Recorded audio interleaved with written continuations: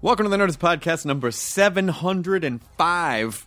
Guys, what do we have for the Nerdist Community Corp I've got a board? guy who's going on a bit of a journey. It's also full of local references, so everyone will be mad. This guy, Corey Darcy, is just moved to Los Angeles as part of following his dream. That dream involves working for Ripley's Believe It or Not. I don't believe it. Well, you should. Why? Because Corey's part of it. And so he's real. He's corporeal.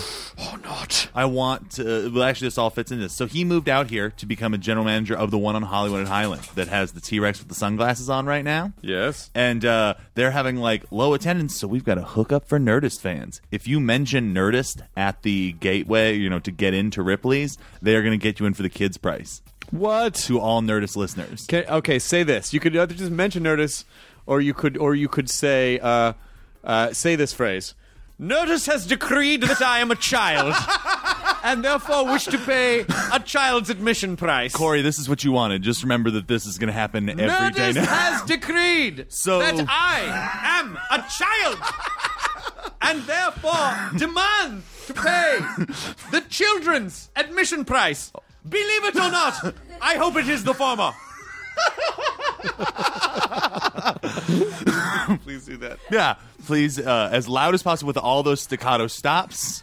And if you could add a suck in before the or not for a bonus, believe it or not. You know who's on this episode of the podcast? Who? Paul Rudd with a double D. What? Yes, Double Paul D's Rudd in? is finally on the podcast. Oh, Ruddy. God damn it, he's delightful. I hate that he is 5 times more handsome than I thought he'd be and funnier than anyone I've ever met. So great.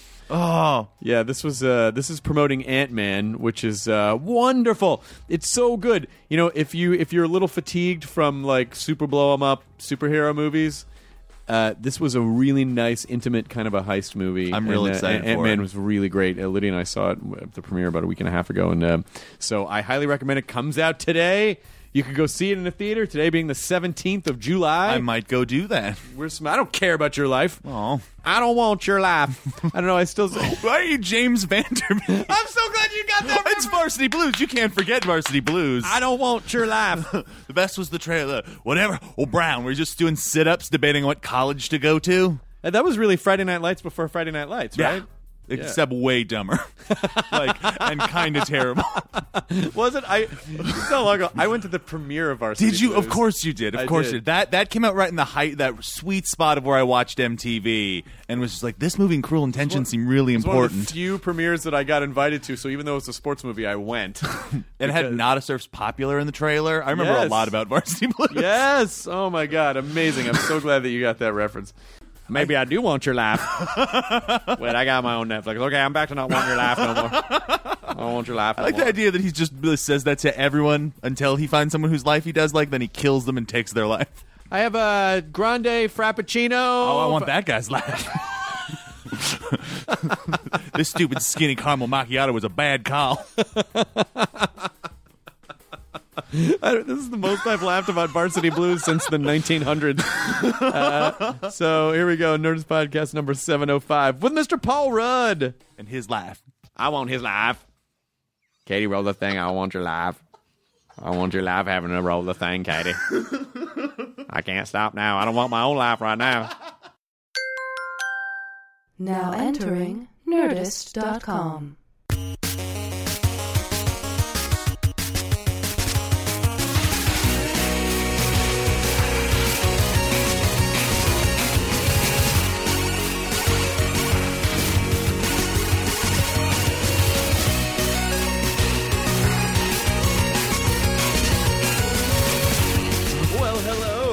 How are you? I saw you yesterday, kind of in my peripheral vision. I was like, oh, I want to say hey. No, and, I just didn't want to. I mean, I figured, there was a second I was like, I'm going to go say hi to Paul. And then I was like, everyone has that thought, and I don't want to. Not at all. I was bummed that I missed you, but I knew I'd probably be seeing you today, so that's okay. First of all, I loved the shit out of the movie. It was so much fun. Oh, man. It was so much fun.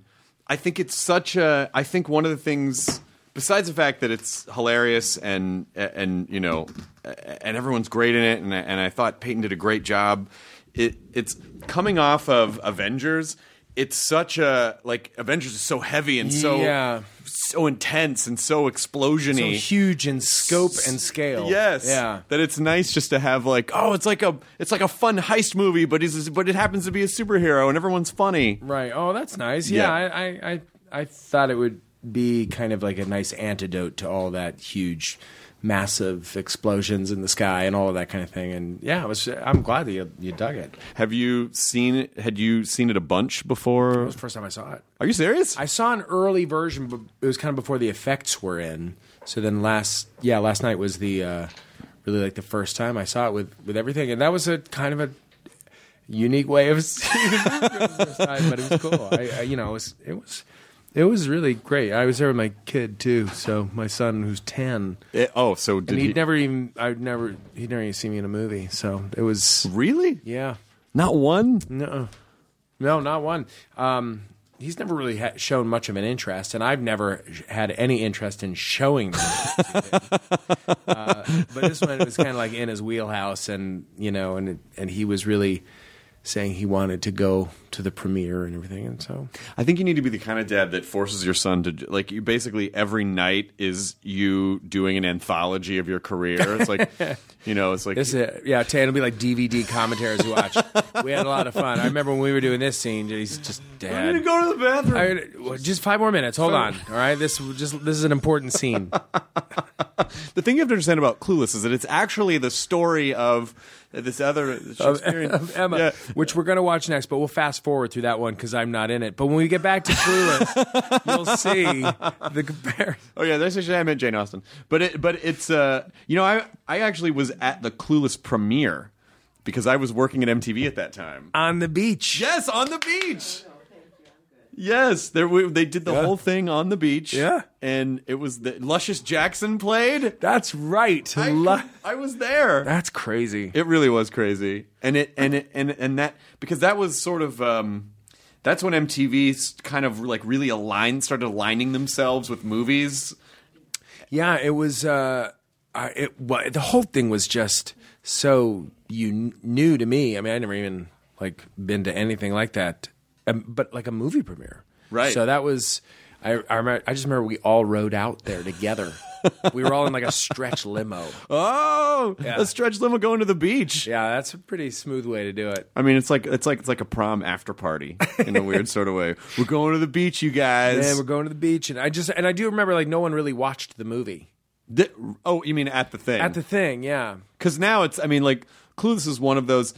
You've been in a lot of movies that are kind of like cultural touch points, like movies that are quotable or oh my god, I watched that movie like 500 times when I was you've managed to find parts and films that are so much a part like dumb luck. No, I don't. I think it could be luck one time, but I don't think it could be luck. I mean, I feel like it's not.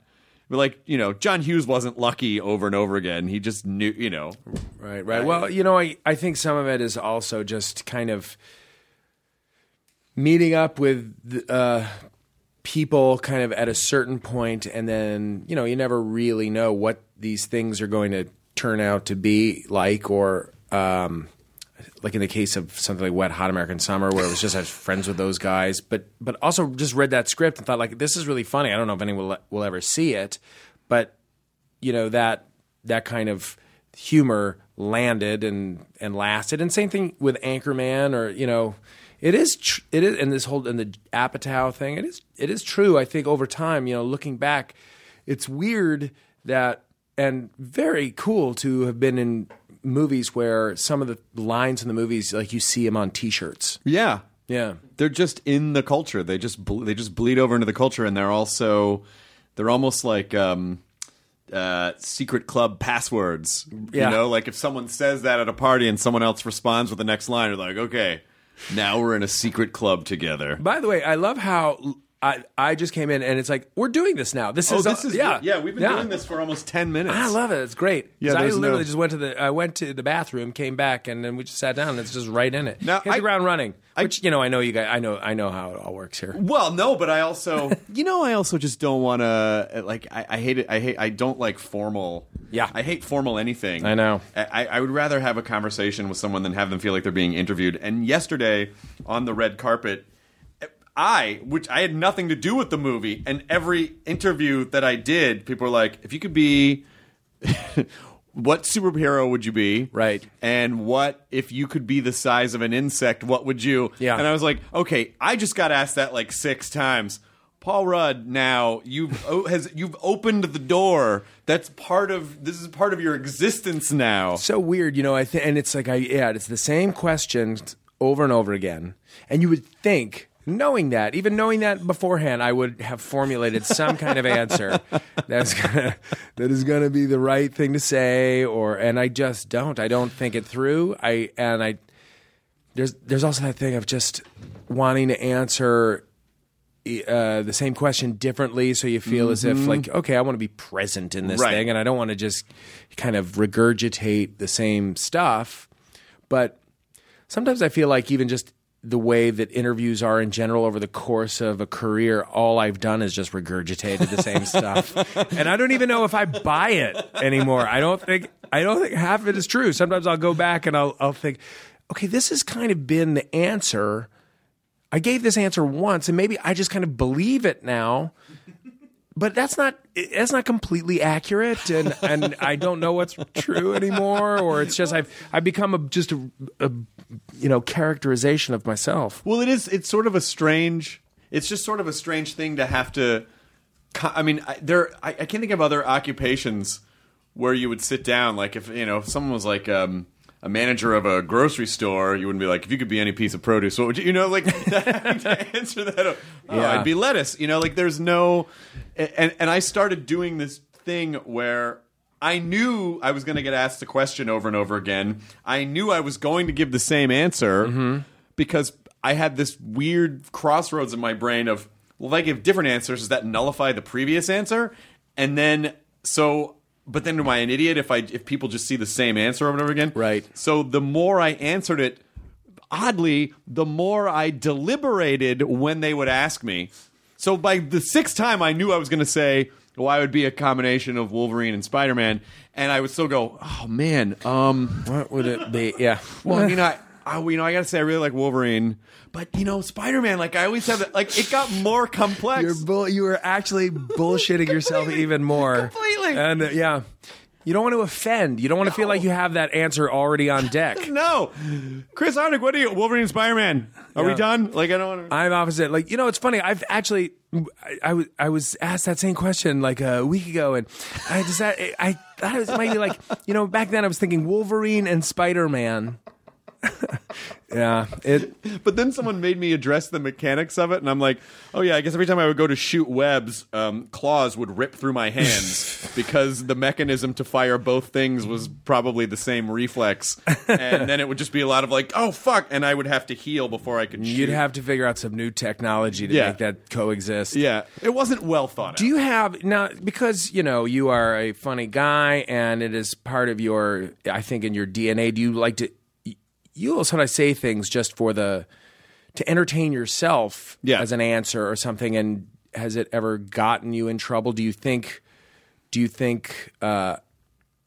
ever sit on an answer because it's just so inappropriate?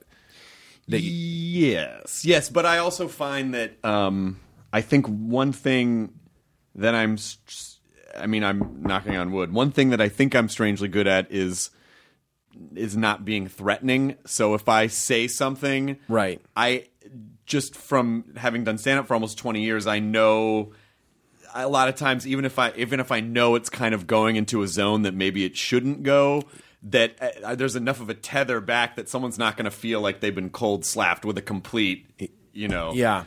And especially now, of course, that just what happened during the last press tours, and then it's so tricky. I mean, now there are so many outlets and sound bites. They look for sound bites that even a thing that isn't even a thing. Yeah. It isn't even a soundbite. It's like a throwaway comment that could be the third comment of a bit that's been going on, that they will seek that out and try and make it into a story that just kind of catches on. It's so tricky now. Tonight on Entertainment Tonight, Paul Rudd says Hitler is rad. No, I'm not.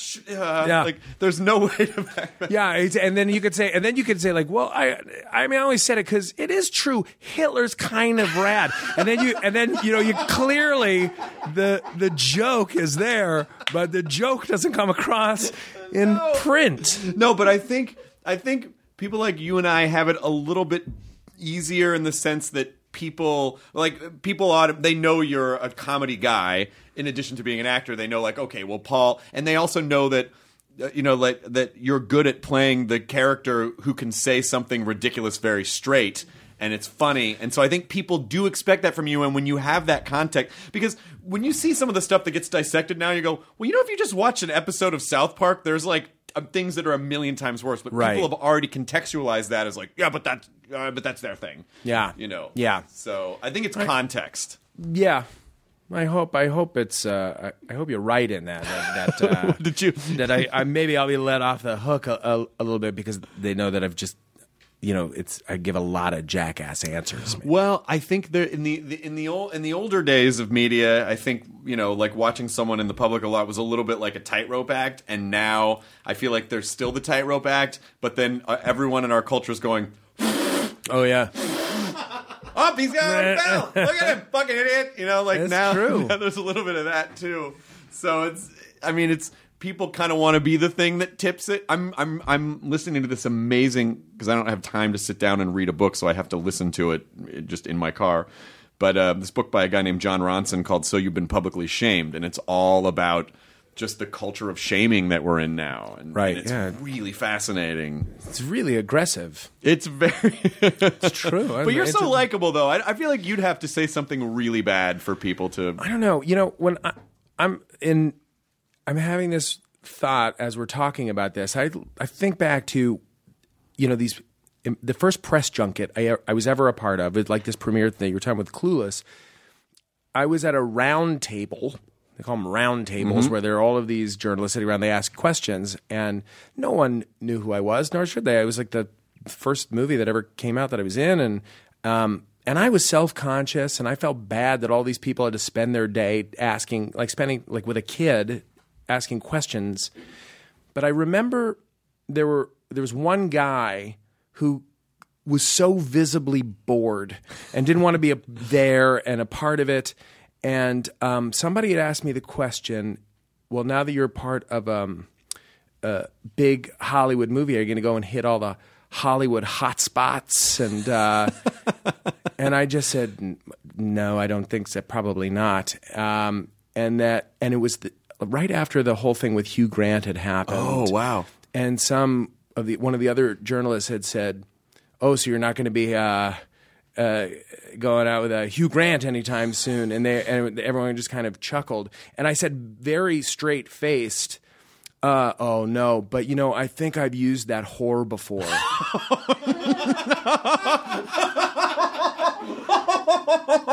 And no one knew how to no, there was no. People were visibly what the hell did I just air say? Just went completely. Except the one guy who was bored the entire time looked up to me and kind of smiled. He got the joke, and it was like, all right, that's the only guy I care about. And now, and I think now you say that now, which I just said it now. That would just be every over. Yeah. Over. That would be the worst. It's that thing of just say that the thing that seems unsayable. Just say it. I mean, I think on the one hand, I mean, when people make jokes, if they don't land, it's unfortunate that our culture doesn't have the ability to just eye roll a little bit and go like, okay, wise guy. Now it's like, strip him, stir him down, hit him with the hose. Yeah, there really is. I feel bad for comedians that are Although it seems like most comedians don't care. Like no, they do care. They do care if they're course. getting kind of publicly excoriated over something they might say. Someone just was it The Guardian? Someone just dug up something from Amy Schumer and said she's like it basically called her a racist because she did there were a couple of old bits that she had that were about Latino culture, and she got called out for that, and it was like they dug this thing up, which I don't know, and she wrote a whole thing like, I haven't, I haven't written a joke about race in over 2 years. I'm a comedian. I try to take the piss out of things. I'm not, I'm a feminist and I work for equality for everyone, and I'm not, and she had to defend herself basically. Yeah, I mean, that's the great thing about jokes is you could joke about what you're not supposed to joke about so that we can all laugh and it not be so, taboo. And it's hard because if you break down anything, there's something horrible at the seed of it, which is sort of why, so people go, oh, so it's funny to make fun of, whatever, of someone who died in a fire. No, it wouldn't be literally funny to go, but this I would argue you're actually doing the opposite. You're actually doing a public service by, bringing this up and making people identify with it and have an actual conversation. And yeah, and also, my dad died of a heart attack. My grandfather died of cancer. My stepfather died of a heart attack. If someone comes into a room, they're like, hey, guys, don't have a heart attack, but I'm not going to go, wait a minute. Yeah. And I mean, same thing. My dad died of cancer, and the way that I deal with it, the way that I grieve, I mean, it's awful. I miss him like crazy, but I say the worst stuff. Yeah.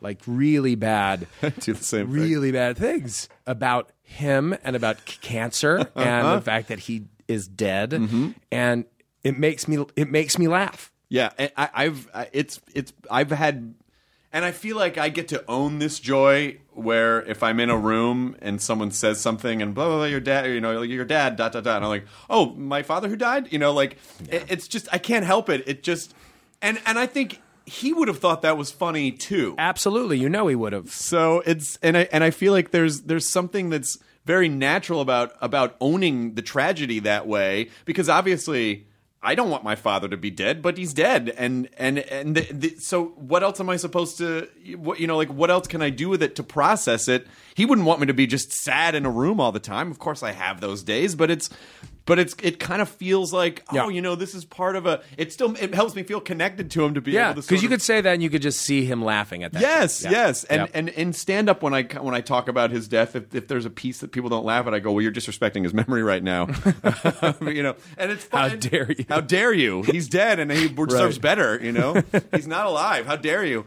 And it's just a fun thing to be able to do. Of course I would prefer that he's here, but he's not. So I'm glad that, first of all, it's great to meet someone else in the Dead Dad Club, and also not great at the same time. Right. But it is that is interesting. There, you do when you find that kind of commonality where it's like you get weirdly excited, where it's like, oh, sweet, your dad's dead too. Right on. How did your world fall off of its axis? Okay, it's going to be a bummer for a while, and then funny for like a week, and then it'll be a bummer again. And I do hope people understand that this is part of the grieving process. This is how we deal with horrible things in the world, and I feel like it's a wonderful mechanism that our brains have, because if we didn't have this, there's so much tragedy, you would never get out of bed, you would never be motivated to do anything. Truly, like laughing, like legitimately finding something funny and laughing is the best thing in the world. It's the best thing. Yeah, and the fact that it also makes me feel like I feel safe with that too. There's something that makes me feel more comfortable with the idea of death. And I tell people, like, when I die, please do ridiculous things with my body, because I will be dead and it won't matter, And so I think it's a much healthier relationship than like, hey. I mean, I wouldn't comment on someone else's experience, but I feel like I can comment. This is how I deal with it, and fuck you if you don't like it. You know? Yeah. When did you lose your dad? We'll see. He died. like, I guess like almost 6 years ago. I guess 6 years ago. Yeah. Yeah. And was it? So I mean, long enough to know that I had to think about it. That you had to think about it. Yeah. It does get. Yeah. Mine was almost 2 years ago, and that's very weird because I feel like if there's a part of my brain, the part of your brain that doesn't understand time. Yeah. It's like, oh, yeah, no, it's been a couple of years. I feel like 2 years is the time. That's the time span for anything to get used to anything. I'm like still if a death noob. Yeah, no, you're just now getting out of it. I remember when my dad died. I talked to another friend of mine. And my dad had been dead for about a week, and everyone and no one knows that. Yeah, he was a week down, and then people don't know they don't know what to say to you. No one knows what to say when somebody has died. They don't know how to deal, and some people do. And but I just remember my friend Matt saying like 2 years. He put a time limit on it. He goes 2 years. You're going to be sad for 2 years. After 2 years, you're going to be able to think about him, and you'll be happy. You'll smile at the thought of him and not just cry. And he goes, and you'll never get over it, but you will get through it, and it'll be 2 years. And I feel like, all right, that kind of makes sense. I feel like it takes, like if you move somewhere, it takes 2 years before you feel like that's your home. Maybe it's just 2 years is the time frame for anything. 2 years, yeah. I adapt. I would often think 18 months would be, especially, like in this business that we work in, 18 months is about the time it takes for something to bear fruit. Like a thing that you start working on today or a thing that you pitch today. Like in 18 months, you'll see the results of it. But in the first week after it happened, do you know Ike Barinholtz? Yeah. So Ike did Talking Dead, and it had just happened like the week, I think maybe the week before, and I ran into him in the hallway before the show, and he was like, "Oh man, I'm sorry. Is there anything I can do?" And I just grabbed him really hard, and I was like, "Can you bring my dad back to life?" And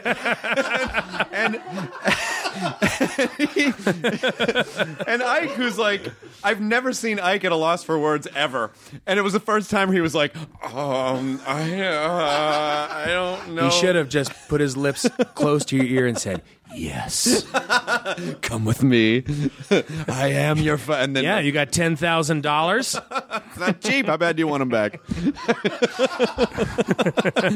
It's going to cost you. I mean, you'd buy a fancy computer, right? Well, what if that computer was your father? You would spend $10,000 on your dad, wouldn't you? I mean, how much what are we really talking about here? Is there a thing where they say, like, okay, you can have your dad, you have to give this up, and you have to give this, you cannot have any money for the rest of your life. Right. You will not have a career. You cannot get married or have children. Sure. Would you give that back? Would you give that up for getting your dad back? This, by the way, is the beginning of the greatest game show What's the cutoff? What's the number? So I don't have a career? Not at all. No career. No career. You have to, and this is what, and not only do you not have a career, you have to like the shittiest job.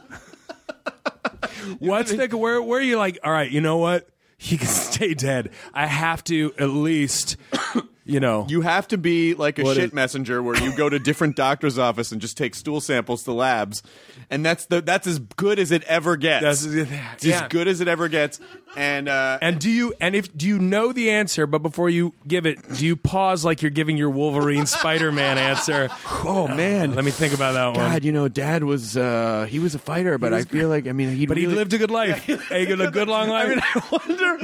I wonder at what point would you start to make the selfish decisions that you would try to make sound like they were more altruistic, like, well, Dad said he never wanted to get like old. That's right, So I think it was better that he died at 72 because he just never got old. My dad always said he wanted me to drive an Audi Q7.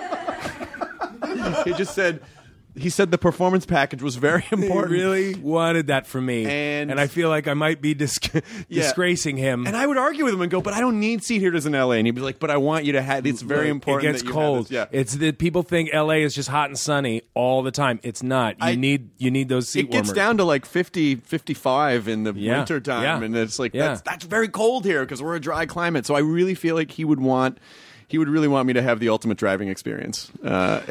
So instead, you'll just drive around, and you'll every time you have a warm ass, you'll think about Dad. I'm doing the thing he would have wanted. I'm living it right now. Yeah, it's that would be the most amazing game show. It really are, because like there is a cutoff. Oh, of course there is. Like, Yeah. and that does exist. There is a cutoff, and I feel like it's way more selfish than most people would want to admit that it was. You know, so if Wait a minute, I can never eat pasta? okay, because what are you counting as pasta? I mean, does that count like Vietnamese vermicelli noodles? I mean, it's Gnocchi? Is gnocchi in gnocchi is there? kind of a pasta. My dad loved ravioli. He loved it so much. Okay, so if I get my dad back, so my dick never works again? Oh, I mean, he would never want that. That is, yeah. That's when that's the topic. That's where we go with this. I'm in my early 40s. I feel like I got a lot of use out of that. I mean, my dad's great, but he's just going to get older and older and older. Yeah. You know? I mean, he's going to have to die someday. I mean, is it fair that Am I both getting our him back dicks- for like, 3 years? Should both our dicks not work for the rest of his borrowed time? Like, it's not fair. Yeah. It's not. I don't think he would want that. That's a. This is important. This is real stuff. Do you have the type of relationship? Wait, I would imagine that at your family, you probably can make these. Oh, yeah. I never felt that I couldn't. Okay. Yeah. Are they all? Is your family pretty funny? Yeah, they're pretty funny. Yeah. Let's not get out of hand.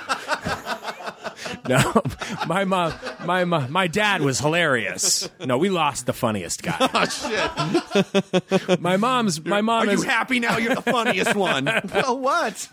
my mom has always had a good sick sense of humor for sure, and would absolutely appreciate the most off-color thing that I could possibly say, and she'd roll with it. And same with my sister, and that's who's left. It was just the four of us, and now it's the three of us. So I always felt very comfortable about saying the unsayable for sure. But your parents were British, right? Yeah. So that I feel like that's very much a part of British culture too, is being able to is like, oh, you've said the thing you shouldn't say. Yeah, they were both very liberal, and they were European. I mean, even though I was born here and they moved over. I guess my mom left England when she was about 18 or so, and then my dad was 9. So, and he grew up kind of just right outside New York City.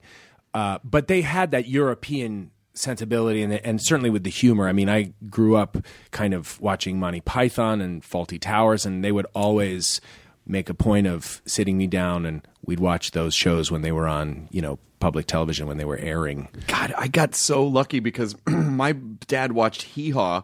And it just like I did not. My dad. Hee Haw was a show that I would put on, and I always say, like, it seems like I should like this, but I just don't like this. No, it's not good. You know what? I'm glad he's dead. No, I'm sorry. No, but I don't. Yes, did it? See already, just have the joke that formulates it. Like, I'm not going to say it because it's about your dad. No, you can tell. You can make no, because then the problem with that is that the one caveat to the whole thing is that it's like I'm allowed to joke about my dad, you're allowed to joke about your dad, but then when people hear this, sometimes people don't understand how humor works, right? And they forget that comedy is like a broadsword, and some people can wield it, and other people are just like, and so I'll get people that'll say things on Twitter like, your dad's dead, and I'll be like, okay, well then maybe that's not.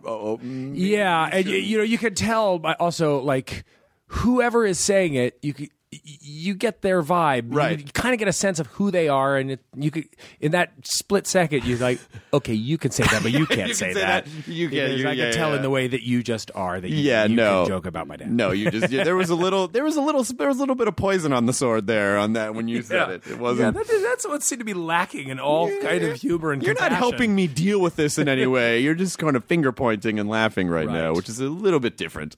So he was a Hee Haw fan. He liked Hee Haw, and so my parents never. I discovered, Python and all that stuff. My parents knew I was a comedy fan, so they would buy me all sorts of comedy stuff. But if my dad was the one that called me in the early 2000s, and he was like, "Have you seen this blue collar comedy?" Because you are from the South, and I think you'd really appreciate it. And I'm like, I feel like it's designed so that everyone has an entry point into what they're selling. And I could never explain. I never would have been able to explain the UCB to my dad. Right. It always just sort of, and he was very sweet about it. But when I would try to explain the alternative comedy scene, it always just sounded like none of us get paid. Like it always sounded like. Yeah, we made our own little community, and that's how. I know. No, it's not that. It never sounded right. Never sounded right. I was really lucky. I think that as a kid, I just remember sitting around listening to 2,000-Year-Old Man records, and my dad had a Bob and Ray record. Oh wow, that we would listen to, and so I took to comedy pretty early. I'm not a comedian, and I don't do stand up, and I didn't study sketch at like UCB or Second City or any of that, but I've always been drawn to comedy for sure. And I wonder like why, and it maybe had to do with moving around a lot or having European parents and not, feeling maybe a little bit on the outside, really trying to deconstruct what it is that I loved about it. But I was obsessed with comedians and I would obsess about comedy. Yeah. Who did you like the best? I think Steve Martin. When I was just of that age when those records came out, and just seeing, hearing this guy talking for a living and being a grown up telling this absurd stuff, and then The Jerk and all that. I was obsessed. Just loved. Yeah, me Steve too. Martin. I'm 2 years younger than you are, so I'm in the same. I find that he's kind of he is the common ground that so many people of our generation, and the thing that I've noticed about a lot of comedy fans, it's he's the lightning rod. Those records and that wild and crazy guy persona and all of that were so instrumental to so many people. I mean, I think that I saw Carlin perform a few times, and I think Carlin might be my favorite. Yeah. Now, as an adult, and I loved him growing up too. And I loved so many different comedians, but yeah, I think that the Steve Martin records were probably the genesis for a lot of it. Have you worked with him? No. Have you ever met him? I've met him, but I've never had any kind of real conversation, just because I don't want him to feel as if he needs to talk to me. Right. You know what I mean? So that's why you show up to the thing with the bunny ears. And the white suit. I say hello, and he's always been very nice, but I don't really try and engage. I just, because I'd like to give him his kind of privacy. Yeah, that's true. The guy's been dealing with so many fawning fans. Oh yeah. I've fortunately had a very good Groundhog Day moment with him, which I know I've talked about on the podcast before, but I met him 12 or 13 years ago at the Aspen Comedy Festival, and I did the ultimate thing that I shouldn't have done. You're the best singer. And then you're the reason and then he shut down, and then I also have the comfort knowing that he'll never remember that. Right. So I met him again this year for a minute, and I was much more like, "Hey, nice to meet you." And I got a do-over. Right. And I felt really cool about it. Yeah. I mean, I have friends that are very friendly with him and know him, and everyone really likes him. I have the coolest thing that I think I have is, just to backtrack a second. When I met Judd Apatow, I was at a dinner. I was talking about fake names, and I said one of the greatest fake names of all time was Gern Blanston. And I then got really boring and broke it down as to why that's a great fake name. But one of the people that was at the dinner said, "Oh, that explains Judd Apatow's email address." And this was like when people were first getting email. I'd never met Judd, so I just went. I think all there was AOL, and I think I went home and just typed Gern Blanston at AOL and wrote Judd a letter, and then he wrote me back, and we were kind of pen pals for a year before we ever even met. That's amazing. Anyway, I told that story, and I want to say it was in the New York Times, or it was in a newspaper, when Born Standing Up, Steve Martin's book, came out, and I bought it the day it came out, and I read it, in one sitting. I mean, as so many people did. In that week, in the mail, I got a letter, an envelope. I opened it up, and it was that book. And I opened it front page, and it said, "To Paul, with respect, Steve Martin, and in parentheses, Gurn. Oh, that's amazing. Amazing. That's amazing. Yeah. I had a Gurn Blanson screen name too. You did too. I did too. Yeah. You go deep. I did. I had a Gurn Blanston was one, and then Nathan Thurm, which was a character that Martin Short played. A brilliant character with the long cigarette ash. Well, I think it's so funny that you would say that. You're the one who's nervous. Yeah, I'm not nervous. It's so funny that you think I'm nervous. And I love that. I love that in the sort of the Justice League of comedians, it brings me so much joy that they are friends. Yes.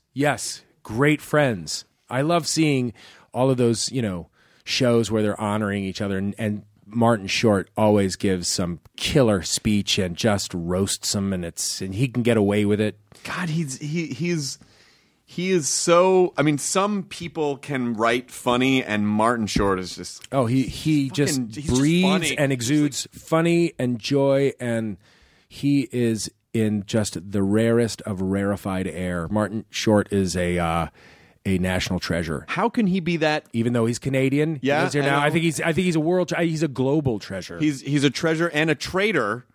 For not being from America. But other than that, he's really great. That's fine. He's from America's hat. Oh, here come the fucking tweets now. I don't know. I'm just kidding. We're just kidding. Please. People are going to get madder at me about that than me talking about my dead father. Fuck you and your dead father. Canada rules. Oh, no. Like, this is going to be really shitty. Did you... I wonder sometimes if... Because you are an actor, but you do so many things that are so strongly comedic, have you ever felt like when you go to do something more serious that people are just kind of looking at you like, when are you going to do the funny thing? I feel like now, it's maybe a bit more of an uphill climb than it ever used to be, because I never, before Anchorman, I would do some comedies here and there, but I did a lot more serious stuff, and then Anchorman was a bit of a tidal shift. I then met all those guys, and I was able to kind of continue in that world. And I love comedy, and I think I've probably been typecast to a pretty good amount, and I have never really gone the Daniel Day-Lewis route of really trying to be completely different from role to role. Call me Ant-Man on the set. Yeah, not that I have the talent to be that different from role to role, but I've it has been a fairly narrow window. I recognize that over the last 10 years. And you just made me think that if Daniel Day-Lewis was in a superhero movie, if he played like Loki or something, if he would make everyone call him Loki on set and only talk to people like this. And carry around that thing. Get there early. Was it on the Crucible where, he showed up to that set, I think a month early, built the set. He built it. Sat around whittling and doing things, and it's just, God, that is such commitment. But the undertone of it is like, don't be a dick. Come on. You can just show up and act, and he's amazing. I mean, that's the thing is that he's the greatest actor we have, right? I mean, I really think so. I'm a huge fan. I remember... Thank God he's not terrible. That no one would tolerate. I remember Nick Heitner, who is now the artistic director of the National Theatre in London, Sir Nicholas Heitner, who directed that movie. I worked with not long after he did The Crucible. We were doing Twelfth Night at Lincoln Center, and I was asking him questions about Daniel Day-Lewis because he had worked on The Crucible, and he said. He's telling me all the stories about, yes, he did come there early, like how method he is and how wonderful he is and what a great guy. And he's a huge fan of Paul Scofield, who was in the film. And Paul Scofield showed up and was looking at his script and saying the lines the lines like, "Well, John, what do you say now? Well, John, what do you say now?" And thinking about how he's going to say the line, he said, the look of horror on Daniel Day-Lewis's face. Just the guy he admired more than anyone. This is like a newscaster. The opposite approach to what he did. It was, he goes, "I'll never forget the look on Danny's face."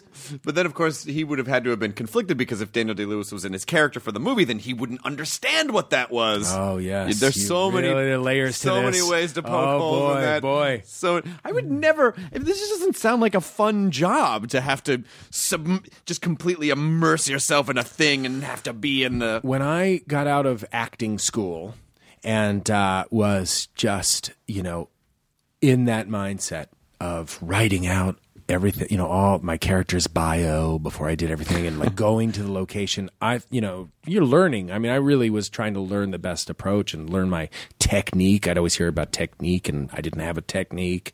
I don't know if I still have a technique, but all of that sounded so romantic and so interesting. And that's the way to approach the work.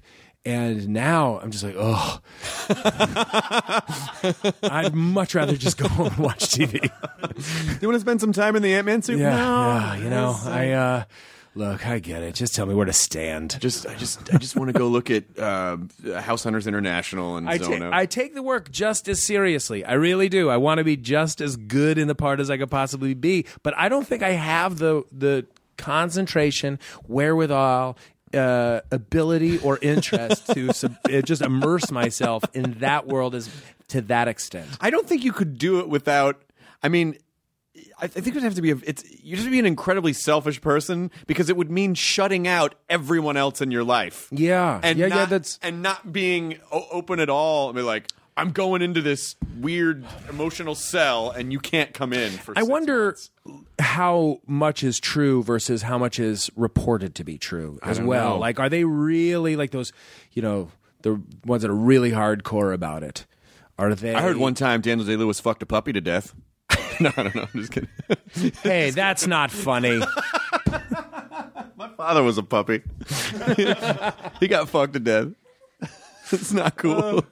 But I heard this story where there was this of an actor. I won't name who it was, but that he worked in this way and was playing somebody who was mentally retarded, who actually had a learning disability, and spent like a month before shooting just walking around his neighborhood or was just ever acting like he was mentally retarded. And at that point, do you say, dude, just memorize the lines? That just, is it offensive? At that point, you say, it just, look, Giovanni Ribisi, would you please? You said it, not me.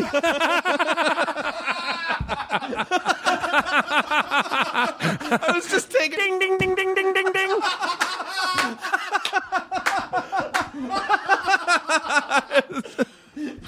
Just taking. My brain did this incredible CSI thing where it started cross-referencing every movie versus every actor that I would perceive would be capable of doing that, and it that was where it went. Bleep, bleep, bleep, bleep. And like if I had been like a 1940s like automat computer, it just like a card would have spit out, and that was amazing. Might be rumor. I mean, we don't know. We don't know for sure. We're not 100%. We don't know, but it does take a lot of energy, and also it just, I don't know. Like that to me, maybe there are deeper psychological issues that where someone feels like I got to escape into this. Yeah, and and there's also, I mean, on the flip side, certainly, there's no one way of working, there's no one way of doing anything, and I completely respect anyone's approach to do what it is that they do in the way that they need to do it. I mean, certainly, the proof is in the pudding. These guys are incredible actors. They really are. So are you feeling good? Do you feel do you sort of feel the weight and enormity of the fact that that you will get to be this character for a while now? I mean, or does it feel kind of comforting? No, it feels all kind of new and just starting because people are seeing this thing now. They're just starting to anyway. Yeah. And beforehand, it's all just been, in the abstract. We were shooting this thing, and it's like people would say, how does it feel to be in the Marvel Universe? But I didn't really feel like I was. There weren't any other people around. We were shooting this thing on its own. And then I went and worked on Captain America 3 a little bit, Yeah. and then some of the other Avengers were there, and then it was, oh wow, this really it felt different, and it felt real in a way that hadn't felt as real until that moment. But now, we had this premiere last night, and the whole street was shut down, and it's relative. It kind of comes in doses, and it's very exciting, but it can. I suppose it probably could be a little overwhelming if I stop and think about it for a few minutes, kind of meditatively. Did you? Was there any point where you pinned down Michael Douglas and said, "Tell me what it was like to be famous in the '70s"? Because I always just think of like that was the ultimate time Could you to be imagine how young great- and yeah. famous. There were no rules about Yeah. drugs or sex, or it was just like everyone was doing everything and fucking everyone, and it just sort of seemed like. Yeah, that was the time, man. Yeah, to kind of to be an actor at that time and have that kind of what a fun Just be like to be anything a at that young, time, right? handsome, like everything. Right. Like there was no social media. Yeah. No one's gonna find out about anything. Like it just seemed like it was a golden age. Yeah, it must have been. Right? I mean, it really must have been. You find that a lot of those guys, and I have worked with a few, where it's like, oh, they'll tell you stories. Yes. And like when they do, you just kind of notice people stop working, even in the background who aren't supposed to be listening. It's just like, they want to hear about just crazy stuff from the 70s or, it must have been awesome. We were shooting on this playground, and I put 8 ladies on a merry-go-round and spun it really fast, and they all just tongue my balls. And I was like, "What are you talking about?" And they'd bring over bowls of cocaine for everybody. Oh yeah, we had cocaine bowls in those days. They had a bowl of cocaine at the craft service table. In those days. I bet they did. Everyone was given guns. Especially the kids. God, it's just such a different. I don't know. The world's too delicate now. I think the world's slightly too delicate now. It is, it is that thing. The like that book you're reading, and everyone's a little plays it safer. There's political correctness. Everyone's being watched. Everything's being recorded and documented, and there are so many outlets now for things. It's probably less fun. Yeah. In general, I mean, not just for this, but like in life, in a way. I think there's to be so kind of tied in and observed and knowing that everything is just documented and people are documenting their every move. A certain quality of life has been lost. That's why when I say George Carlin was my favorite comedian and is my favorite comedian, that was a huge part of what he talked about. This kind of, and it takes the edge off. He had that whole routine about shell shock and how over the years it had been documented until finally it turned into post-traumatic stress disorder. You don't even know what it is. Shell shock. You got an idea. Like the description was in the word. Right. If maybe it was still shell shock, some of the soldiers who were suffering from it could actually receive some of the benefits that they so deserve. But he would break down that kind of stuff, and it makes a lot of sense to me. I think Carlin in today's world, if Carlin were coming up now, I think he would have a tough time because I think. Oh yeah, I mean, it's changed so much in the time that he died. I mean, and he died. This is weird that I take comfort in this, but I do. George Carlin, Paul Newman, and my father all died in the same year, and it's like those are my 3 favorite guys, and they all died in the same year. And there's something nice about all of them going out together. And I feel like, my dad loved Carlin too for those same reasons of just like, he tells it like it is. Yeah. And I don't know. I don't know what that means or what, but I like it that they all checked out together. There's like, because you in your mind you can go like, they were kind of a group, like they were sort of a. I mean, it's like, well, I guess when it rains it pours. Yeah. All 3 of them said, all right, we're done. Fuck you, Paul. Yeah. You're on your own. And I'm taking Carlin and Yeah. Newman with me. Yeah. Carlin, Newman, you're driving, obviously. Well, this has been so great to have you on the podcast. I just, every time I see you, I always go, oh, that Paul Rudd's such a nice guy. I want to hang out with him more. And so I Well, same here, Chris. It's been great being here. we're doing the thing tonight. We're doing a little Periscopey thing tonight. We're gonna hop in a van and drive around and take. There's an Ant-Man screening tonight at the ArcLight. Oh, okay. And so we're gonna just I guess just general fuck-aroundery. Great, I don't perfect. know. Yeah, it'll that's be good. the best. That's the best kind of fuck aroundery. I think is the general kind. I don't like to get too specific with fuck-aroundery. No. No, I just like to keep it as broad as possible. Yeah. It's like, It gives you just more room to fuck around. That's right. Don't box me in. Yeah. This is like, I don't want to get into kind of like very specific fuck aroundery. No. It's just I feel limited. Yeah, I don't want to. It's lowest common denominator fight. It's the hee-haw fuck-aroundery. If that's impossible. God damn you, Dad! Why did you do that to me? I still have old hee-haw sketches that play in my head, and, like, to my utter disdain. Like, why are you still in there? No, once it gets in there, it's in there. It burrows in there. Maybe someday I'll be comforted by it and go, hee-haw, they really knew what was up. But I don't know if that's going to happen anytime soon. Paul Rudd, wonderful to see you. Enjoy your burrito, everyone. The end. Now leaving Nerdist.com. Enjoy your burrito.